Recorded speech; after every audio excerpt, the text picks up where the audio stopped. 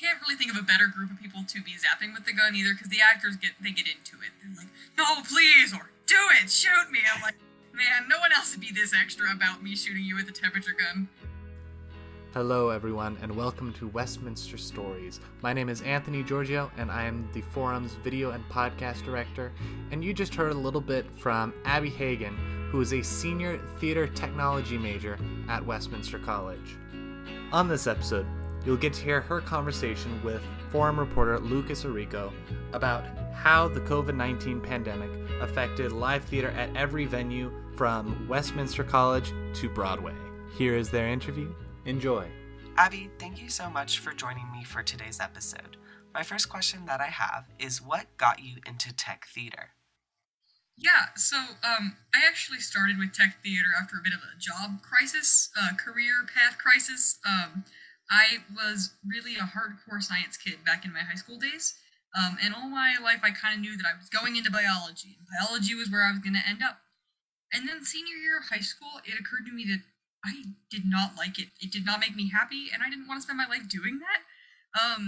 And so after a intense conversation with the career counselor, we went over the things that I really did love in my day-to-day life, and it came down to I loved math, history, and theater, and I didn't really want to be a teacher, so math and history were kind of out as far as practical career options go for me. Which led me to try to pursue a path in specifically costume design. Every time I would get ready for a show that I was going to be on stage, I was like, oh man, I am so excited for dress rehearsal to see my costume. And then it occurred to me that maybe that costume was the only thing I was excited about, and I should be looking into that more. And it wasn't until the second show my high school did that I offered myself up as costume person as opposed to being on stage, and I liked that so much better. I really enjoy working with fabric and clothing and making design decisions. Yeah, that's amazing. And that, you realize that too. So obviously from your perspective, right, you kind of went from senior year of high school, all right, I'm going to go into tech. You went through your freshman year and then the pandemic hit. So what were your first kind of thoughts when the pandemic hit and then you saw theaters were starting to close? Yeah, so I think the biggest turning point for me, because I had a summer theater job lined up, I had several shows I was working on, actively designing, and there were two big theater turning points for me in the pandemic, and it was when Broadway closed, which I think was a big deal for a lot of people, because I didn't really think Broadway could do that, and I was like, oh god, it's closed, things are much worse than I could have ever thought, and then also, we had to have a design team meeting for the show that Westminster was getting ready to put on in the spring, right after spring break, and they had all the designers go in, and I was working on that show, and we discussed what's our game plan. Do we think this is going to clear up in a week? We think it's going to clear up in 2 weeks, and ultimately we decided that we were going to have to cancel the show, which was also something I was like, oh, well, okay, and that was kind of the indication to me that things were not going to get back to normal very quickly. It was going to be a long road. Yeah, and then Broadway, shut down. I was like, oh, okay, so theater's holding for a while. I kind of agree. When I heard Broadway was closing, I was like, I didn't know that was possible, and I had so many questions. And when you heard Broadway close, like you said, you kind of got scared. Were there any initial fears that you had when they announced their closure?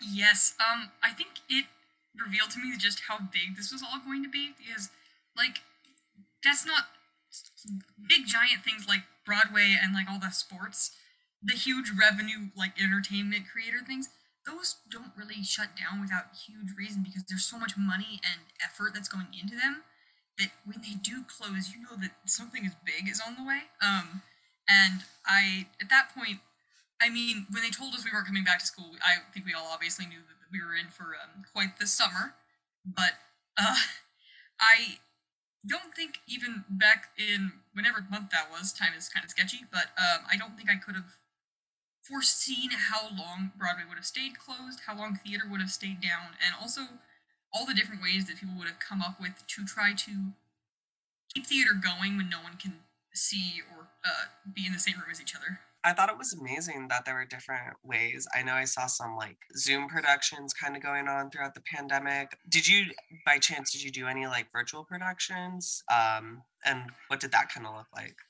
Yeah, so it was actually my first solo costume design assignment at the school, where I was no longer an assistant, and it happened at the spring of last school year. It was called Stop Kiss, and it was a digital production that was 50% live stream and 50% pre-recorded, but it was all streamed to people, so no one was in the audience, and it was a bit different just on the costume side of things. There were a lot of new techniques I did not know, like you can't put someone in all white or they turn into a giant glowing blob on the camera. You can't do really small stripes because it'll glitch the cameras out and everything will look psychedelic.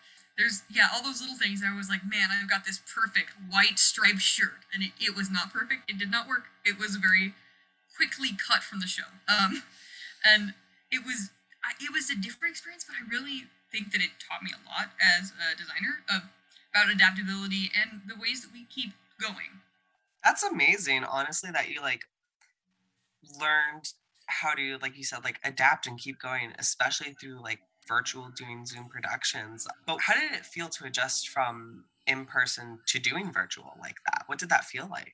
Oh, it was strange. I definitely, for a long time there, I'm going to be honest, I didn't think that a show was going to happen. Just with the track record of the way that shows had been being canceled, and we would plan to do something, and then the pandemic would get worse, and we'd say, okay, it's not a good idea right now.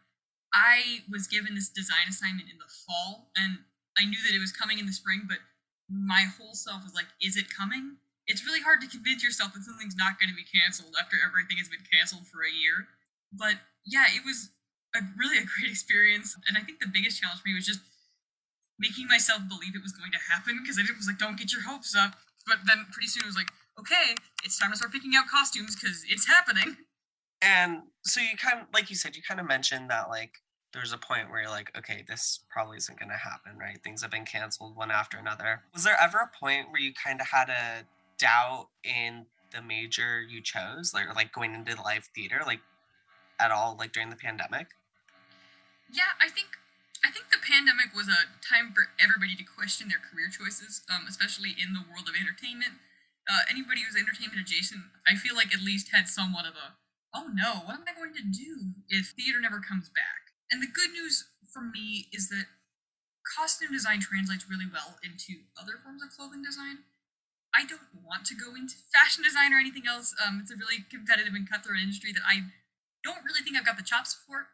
And so I was nervous, but I also know that I can do whatever I set my mind to. I'm a pretty hard worker, and if I really want to do costume design, I think I can stick it out and make it in the industry, even if we've got a pandemic going on and theater has to hold for a while. I mean, there are other choices I've got that can sustain me until theater comes back in full force. I think that's really impressive that you kind of had that like positive outlook of, okay, even if it takes who knows how long, like there are other options, there are other ways to look at it. Now that theater has started to kind of go back into full swing, as we're seeing, I know Broadway's reopening. We're doing our first in-person show, correct? Birthday party, right? Very excited to see that. Have there been any changes to how theater has either been viewed, how it's being treated, how you approach it from a tech standpoint, like after the pandemic? Oh, for sure. Yeah. So specifically on the costume side of things, we've always had pretty high sanitary standards just because we're giving people clothes to wear. We want to make sure they're clean, they're in good condition, and that they're just for an individual actor. So that was never really a concern, but we definitely instituted some COVID-specific policies. We've got our air filters, our masks, all kinds of wonderful things enhancing and protecting the actors and the audience members. One thing that will be a little different for the birthday party is that we will have, for the first time in a full year, we will have a live audience, but they will all be required to be masked. I'm the stage manager for the birthday party, and I am extremely excited for the audience to get to see all the hard work our actors have been putting in. We have been dealing with COVID every year's a news story. We have all been staying masked, staying safe, taking temperatures, but there's the ongoing fight of don't forget we're in a pandemic, don't forget to be safe. started using this fancy new anti-COVID mouthwash. I mean, there's just all sorts of stuff going on. Yeah, and I'm glad to hear that you guys are, even though you're back in person, you're reminding yourselves, hey, we're still in a pandemic, this virus is still going around, we need to make sure to be COVID safe, COVID friendly, while also, kind of trying to reinvent that pre-pandemic life. I've noticed myself, especially where sometimes I'm in that setting where I'm like, okay, yeah, this is fun, this is cool, and it feels like pre-pandemic, and then I'm like, oh, don't forget, this is still going on. So I think it's amazing that you guys are really reminding each other. It definitely sounds like kind of everyone, cast, crew, set design, and costume, and just everyone has that piece, has that part to play in.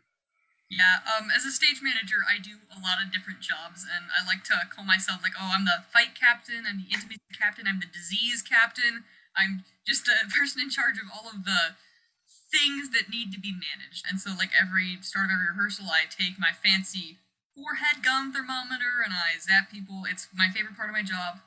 That's amazing. I mean, hey, you know what? Gotta look for that silver lining, And if zapping people with your orange gun is what's the best part of the day, then I think that's okay, I can't really think of a better group of people to be zapping with the gun either, because the actors get into it. They're like, no, please, or do it, shoot me. I'm like, man, no one else would be this extra about me shooting you with a temperature gun. Thank you all for participating.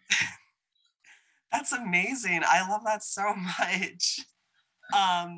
So one more question I had. Now that theaters are starting to open up again, people are kind of going, audiences are coming back, actors, tech, everything's kind of, in the world of theater, nature is healing, as a lot of people have said at the start of the pandemic. Are there any hopes that you have, any changes that you'd like to see, any differences, anything like that? Yeah, I think that the whole pandemic situation has forced a lot of theaters to take a step back and really examine their previous practices, both for safety of actors physically and safety of everybody mentally. And I've been really impressed with some of the changes I have seen reflecting that. Just trying to make sure that everyone is in a good physical and mental state, as opposed to the work till you drop mentality that I think is all too common in the theater community. I really have appreciated the ways that we have started to try to value each other as like whole artists, as opposed to just a role on the stage or a role backstage. I think that it's really brought out a caring element, and I look forward to seeing how that continues in the future. Awesome. Well, like I said, thank you so much for joining, and I will see you for birthday party. Everyone, thank you again for tuning into this episode of Westminster Stories.